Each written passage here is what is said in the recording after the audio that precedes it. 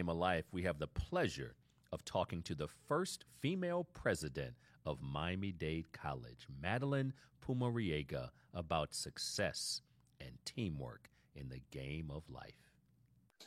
Welcome to the Game of Life Mentoring Podcast. I'm Gale Nelson, President and CEO of Big Brothers Big Sisters of Miami, and I am pleased to have my dear friend and the president of Miami-Dade College, Madeline Pumariega. Madeline, how are you today? So good, my friend. So great to see you. This is going to be so much fun. I'm excited to spend a little time with you, and what a great friendship we have, and what a gift the community has in you and your leadership as well. Well, I tell you what, speaking of leadership, let me just give everybody some context on when I talk about the incredible leader that you are. Madeline is the first female president to lead Miami-Dade College. That's over a span of 60 years, 5 presidents, but 60 years. It's time. And not only that, you attended Miami-Dade College as a student athlete. We'll talk about that in a minute. Prior to becoming Miami-Dade College's president, Madeline was appointed the first female and Hispanic chancellor of the Florida College System, the FCS. In 2019, she became the executive vice president and provost of Tallahassee Community College. And also near and dear to our heart, Madeline also served as the president of Take Stock in Children, a statewide nonprofit focused on breaking the cycle of poverty and helping students complete their high school education and advance into post-secondary education and careers. President Pumariega's love for academics and service excellence began as a student at Miami-Dade College. Talk about full circle. Now, first of all, you were a student athlete. What sport or sports did you play? I was part of the women's basketball team at Miami-Dade College. That is awesome. That is awesome. Well, I tell you what, for my love of basketball, something you always in tryouts, you can't teach height. So you go out there and you're like, hey, good stuff. So you played center, or what position did you play? Center and strong forward. You know, in high school, I played center. I came to college to play center. Sometimes I did, but sometimes we competed among some centers that had a couple of inches on me, and immediately, I had to shift over to strong forward, a little under 6 feet. You think, you're really tall in high school, but when you get to college, it's a little bit of a different game. I was just out watching the girls, the women's basketball team, and I said to Coach Summons, I am short compared to some of the women on the team. They just were competing for the state championship and the conference championship. So I was there and was with Coach Summons. She was the coach when I was there. So I was part of her first win, and she just has 600 wins under her belt. And I was inducted into the Women's Hall of Fame for Florida activities, and she was the one who inducted me in, nominated. So it was a real special moment to, like you say, come really full circle, to be back and to be on the court with the coach who, our first win was together of her 600. Congratulations to both of you. And I tell you what, throughout this podcast, I will refer to you as Madam President. And of course, Madeline, good, my friend. I know, but it's just such a powerful thing. And as last night, I was at my daughter Alexis's flag football game semifinal, and she got a pick 6. And so just seeing young ladies, student athletes, just handle their business. On the WNBA, they have this slogan, her time to play. And I just love it. I got, 4 beautiful kids, 3 bodyguards, but only 1 little princess. And I just commend all the student athletes, all the young ladies taking care of business. So you are quite an example on and off the court. And that Hall of Fame was certainly well deserved. And I say that your princess is going to have some real bodyguards there, and her brothers. And I know your kids are involved in sports. I think that sports bring in the elements of leadership, team building, collaboration, looking at where there's the opportunity to leverage a strength highlighting where there might be a weakness and how do you, in terms of strengthen that as part of your team. So many of the principles I think I learned as a student athlete, you see it in your kids, they're learning it too, really comes into the boardroom and it comes into that leadership trajectory. Those skills, so important. So I'm a big fan of getting students engaged. And if it's athletics, it's great. But if not, in other activities that really have them think about collaboration, think about leading, strategizing. Those are future-proof skills that no matter where you're coming from, you need those skills. And by the way, I think mentors do an amazing job of helping young adults and young children also harness those kinds of skill sets. I absolutely love it. I love it. I think we got the Miami-Dade logo that's going to come in and hang out with us as well. So hold on a second. That's what I'm talking about. Let's just keep that logo right there. I love the branding. And so thank you, Karina. We'll just keep that logo right there. And so what I love about what you're just saying, Madeline, is it really speaks to teamwork, collaboration, and this incredible skills. Let me just talk about leadership for a minute, because you're getting me hyped up. You're like Coach Madeline now. It's Madam President, but it's also you're coaching me up, and with my love of sport. But it is so true, and your illustrations were so spot on. Your leadership journey. Certainly, we now know about this being a student athlete, but tell us a little bit more about your leadership journey leading up to your presidency. It started off at Miami-Dade College, where I think opportunity changes everything as a student. And then I went off to University of Central Florida, came back to St. Thomas, and then went back actually to coach, be an assistant coach for the women's basketball team. At the time, I was working at a bank full-time, coaching part-time, and I made a decision to leave the bank and go to work at the college as a part-time academic advisor and a part-time coach. My parents had a little bit of a, what are you doing? You're giving up a 401k to go do 2 part-time jobs at Miami-Dade College. At the time, it was community college. And I worked my way up. I spent 20 years at the college. I left as the president of the Wolfson campus. And when I left after 20 years, I wanted to just do something different, to use my leadership to change lives in a different way. And I left to lead Take Stock in Children, an organization that helps break the cycle of poverty through mentorship, scholarship, and hope. And I was absolutely loving that when I was asked by the governor to become the chancellor of the Florida college system, oversee the 28 state colleges, 800,000 students, as the first female and Hispanic chancellor, as you mentioned in your introduction. And did that, joined the Governor DeSantis' transition team, and then decided I was really missing being on a campus. Family was still in Tallahassee, and became the executive vice president at Tallahassee Community College and provost. And then decided to put my heart and my hat in the ring for the presidency at Miami-Dade College. And the rest is history. On January 4th of this year, I took helm and just wrapping up my first 100 days, and certainly thrilled and excited. It's been an excellent first 100 days, and we couldn't be more thrilled, as you saw when I posted on social media. Welcome home. And you are certainly at home, Madam President. And so with that in mind, and as you know, you mentioned Take Stock in Children, and it'll be a perfect opportunity for me to share with you what you already know, that now Big Brothers Big Sisters Miami is a lead agency for Take Stock in Children, formerly Miami-Dade College. And I look so forward, we're going to talk about this, to partnering. You know the power of mentoring. You know the power of post-secondary investment and investing in the hope and the potential that all these children and these young people in Miami-Dade have. So we're going to put that on the shelf for just a minute and talk about what's impacted all of us, this pandemic. And I know that it's had this ripple effect and this incredible impact, if you will, on not only elementary and secondary education, but what has been the impact of COVID-19 on post-secondary education, Madeline? I think a couple of, the most obvious impact is shifting to remote working and learning and supporting our students.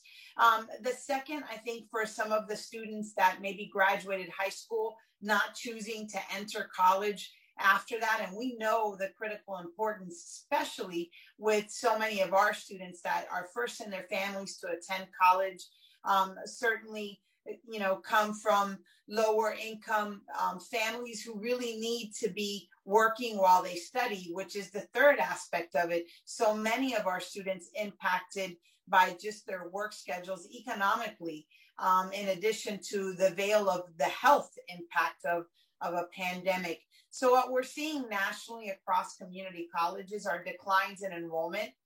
True for Miami-Dade College as well. The fall saw double digits in decline in enrollment. And when we reached out to students, 2 or 3 reasons emerged. One, those recent high school graduates not sure and uncertain about online and remote learning.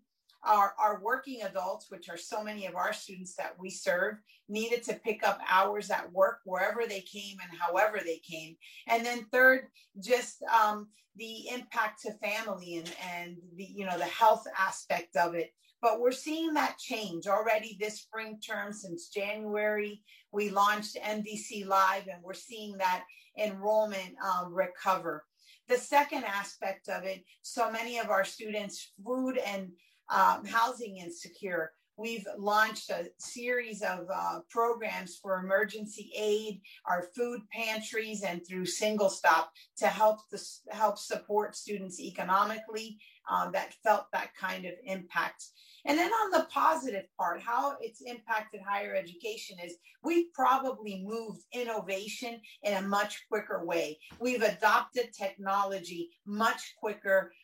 For anyone who thinks that higher ed moves slow, or it's like, having the Titanic do a U-turn, this pandemic has showed that especially community colleges and colleges like Miami-Dade can turn in a dime and be responsive to student and community needs.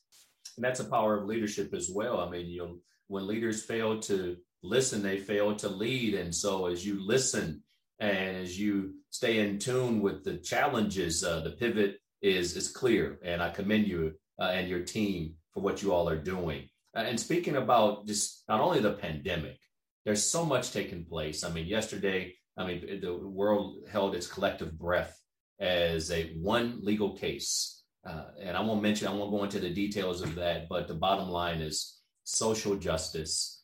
And the reason I do what I do every single day is to build mutual trust and respect through mentoring relationships. Regardless of someone's background or anything else, we can be humane. We may differ on what we believe, but we can treat each other with respect. So as the world focuses on so much in the realm of social justice, what are some specific things that Miami-Dade College under your leadership is doing in the social justice arena, Madeline?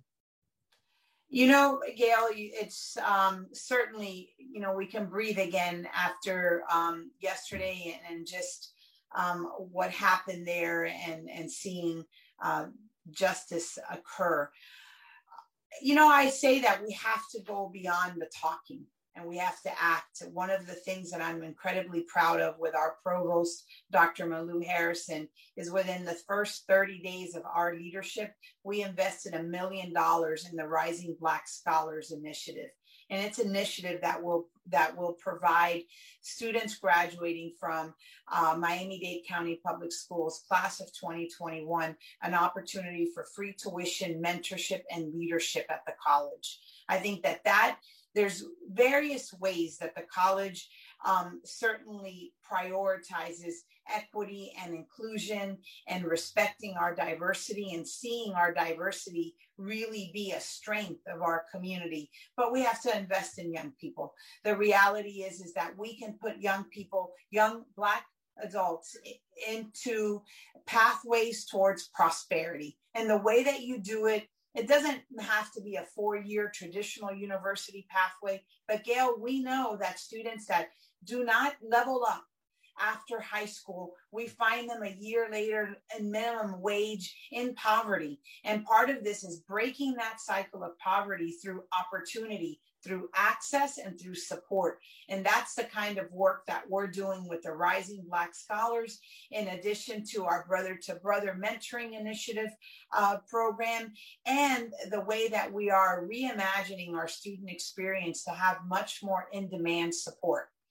And then I will say to you that, last summer, as the Black Lives Movement really took hold, and we saw so many young people hurting and out in the streets wanting to be heard, I couldn't think but imagine most of our colleges and universities were in a remote environment. And that in our classroom, that is the place where we do have varying of opinions, but that dialogue happens in a respectful way. Our faculty facilitate those conversations because our classrooms are melting pots of diversity. Everyone's comes at their work as a student through the lens of their real life, right? And so I think that our classrooms in our colleges and universities across the country, and I know at Miami-Dade, also are catalysts for helping have that dialogue of our differences and highlighting that what really we're more united than we are on different parts. Everybody wants to have a sense of belonging, wants to have a sense of respect and dignity, and wants to have access and opportunity to the American dream to provide for their families. And so I think we serve as a catalyst for that. There's so much more work to be done in that arena. And so when we look at educational outcomes, and we see the gaps. They begin as early as kindergarten. They begin as early as really early learning, right? 3rd grade, 5th grade, 8th grade. Our programs together, Take Stock in Children, Big Brothers, Big Sisters, the mentoring to create that college readiness culture, getting that access point. And then really the reform around social justice. And I'm proud of the work that our Miami-Dade College North Campus does with our Public Safety Institute that serves as a place where so much professional training and development does to public safety and police officers throughout our county. We are here on the Game of Life Mentoring Podcast with the incredible Madam President, Madeline Pumariega, Miami-Dade College. And as a Black man, I just want to commend you for your incredible intentionality on just making sure that social justice is not an initiative. It's not just a program. It's threaded based on what you have said, and certainly knowing you and your passion for this community, your passion for diversity, and seeing our kids, this wonderful, beautiful South Florida area, just truly embrace diversity and to continue to help these young people succeed in life. So I commend you for all of that. You mentioned mentoring a few times. I know mentoring is close to your heart, and you can't help it. It just oozes out. And so let's talk about someone, whoever that you've had many mentors. I know that, as we all have. And that's why we are so dedicated on making sure that every child who wants and needs a mentor gets one. Tell us about a mentor who impacted your life and what she or he taught you. I have to start with my mom. She was an educator, a teacher. She came from Cuba, went to work in factories in Hialeah, went back to school, got her degree in the United States. I can't even imagine being in my 20s, being in a different country, not knowing the language, but having the dedication that she knew her life's work was to be a teacher. And watching there firsthand her balance us as a family, but her devotion to the children in her class, and being up late at night helping her check papers and put stickers of good job. And I think that taught me so much about the way that the difference that we make and the difference that teaching does at all levels and in any levels, and hard work and perseverance and persistence. To her recent passing in October, she mentored me every day through every process. So I would say there, on my mom, and I could say that about my dad on the business aspect of being in banking. My parents divorced at an early age, but both served in different ways as mentors. And then growing up in athletics, your coaches end up being your mentors. At some level, you have your informal and formal mentors. And I want to say that because I think a lot is paid to the pressure of having a formal mentor. And I want to say to everyone listening, you can have a series of informal mentors. I always think that having a board of directors for yourself is really important. Have that cheerleader. Who's that mentor or that person that cheers you on and tells you, stick with it, you can do it? Who's that mentor or person in your tribe that's your coach, thinking about strategy, thinking about the next move, your opponent, how do you move through, collect and have a win-win mindset? Who's your mentoring in terms of I call that person the accountant, your profit and loss statement. What's your strengths and how do you leverage those? And how do you make sure somebody calls out the blind spots that can be a liability where you can be a lifelong learner and strengthen those areas up? And then, how do you have a communications person? Who's your PR one that just amplifies your voice? And then I say to myself, how can I be that for someone else in those kinds of roles? I've always looked, upon leaders that are servant leaders as mentors, folks that do the work and oftentimes aren't recognized for it. No one would ever know, but they go about because their values in their personal lives align to their values in their professional lives. There aren't two people in conflict there. There's one. It's that value set. I think I've always looked toward to, and look forward to those kinds of individuals for insights. So I would, it's hard because if I start to call out people, there have been so many during different times in my life, when I left to take stock, certainly, reporting to a board, looking at board members, for that kind of mentorship. No secret, I follow Dr. Eduardo Padron, where I spent 20 years working alongside with him, a mentor to so many in our community. And then at TCC, Jim Murdaugh, president, boy, what a servant heart. The importance of the questions we ask as leaders and the important questions that we can ask that really can advance our agenda forward and our collective impact. But I agree with you, Gale. I think that mentoring is so critical at every stage of our life, both informal and formal. And the way you weave, you're my sister from another mother. And you just confirm it every time we talk and spend time together. The way you weave the business, the sports, and just the education into your feedback, because it just really reinforces. And I use the same game plan when I talk to staff and students. The next move, beat them to the spot. We look at the blind spots, read and react. And so listening to you, I need to go run some laps after this podcast, because you got me just too hype, sis. But you're spot on, and I know mentoring's in your game plan. And as we move forward, as we come out of this, this fog we've all been in, where we've had to pivot out of necessity, we've had to find efficiencies, which you have done with Miami-Dade College, and I've certainly had to do here at Big Brothers Big Sisters, and with our incredible continuing education team with Take Stock in Children as well. What does our partnership look like as we prepare for summer and head to the fall, Madeline?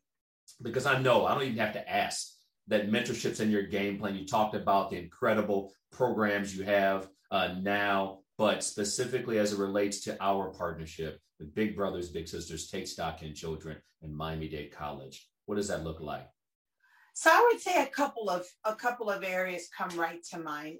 One, the littles in your program, as well as the scholars in Take Stock in Children, they're the ones we've got to create that early college going culture, that early college readiness, knowing that, look, when we think about tech, let's just take tech in Miami right now. They need to know they have a space in a place in there, and getting them those early college opportunities through not only our students mentoring, but having them come onto campus and be part of, again, early college institutes. I think that's one that it's a marriage.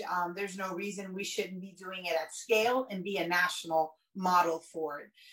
Second, how do we get our employees? There's no better way of employee satisfaction and engagement when we're all doing something collectively. How do we make sure that we get access for our own employees to mentor in mentoring programs in our community?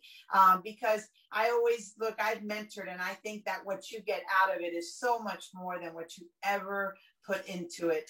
Of all of the thanks and congratulations that I got after I was appointed as president, the ones that meant the most, they came from students who I had mentored in my trajectory of 20 years at Miami-Dade College. Take stock in children's scholars that had said, you took the time to have dinner with me. You gave me that positive word. So I always think it gives me so much more than I ever put in. So I think, creating that kind of collective impact, and then, building a coalition. When we talk about equity, in my 100-day plan to the board, I just shared, living our values of equity. And how do we unite together as a coalition to ensure that we continue to be data-driven and be strategic on how we close every equity gap that exists, that we just don't move the needle, but that we close it. When we see it, we find it, we strategize, we leverage our collective resources, we go after more resources in partnership and close it. And I think that that's the way that as leaders, we will drive purposefully and intentionally the mission of both our organizations. And that to me is just a few ways that I think we can partner.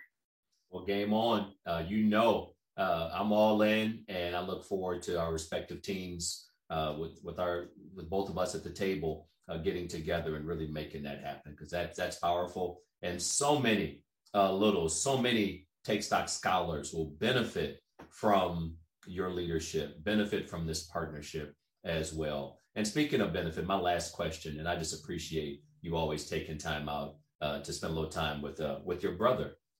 As well. 100%. We've been at this work for a long time. It's pretty that you're the CEO there and I'm the CEO here, but we didn't start as CEOs.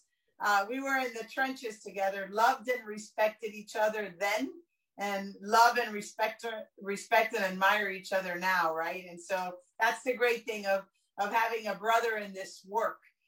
It's that it didn't start overnight. It's been decades of the work in the community together. So I am so very proud of you, my brother, for what you're doing, and was ecstatic when I saw you take the presidency at Big Brothers Big Sisters. Very humbling, humble beginnings. And as you told your story, and my parents divorced when I was very young. I was 2 years old.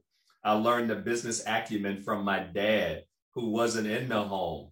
The hard work. My mother worked 2 jobs. Does that sound like somebody you know? Yeah. As you tell your story, I'm thinking it is, a mirror image almost of my story as well. Humble beginnings in inner city Toledo, Ohio. And as we close, Madeline, as you think about just your trajectory, your journey of leadership, education, you're a powerful woman, a community leader. There may be a little girl out there that's listening to this, or any young person for that matter, but so many have been told or made to feel as if they don't belong in this job, that job. What is your message to the young people out there? I'm a firm believer that if you don't see it, you can't believe it. And if you don't believe it, you can't dream it. You're seeing it. If you're watching this podcast, you're seeing it. Here are 2 leaders, male and female, both of color, both from humble beginnings, that rolled up their sleeves and worked hard. You don't need a position or a title to lead. You need the heart of a servant leader, and each one of us has it. And each one of us has a light. Make sure that you surround yourself with people that charge up that light. If we all shine brighter, we're all stronger together.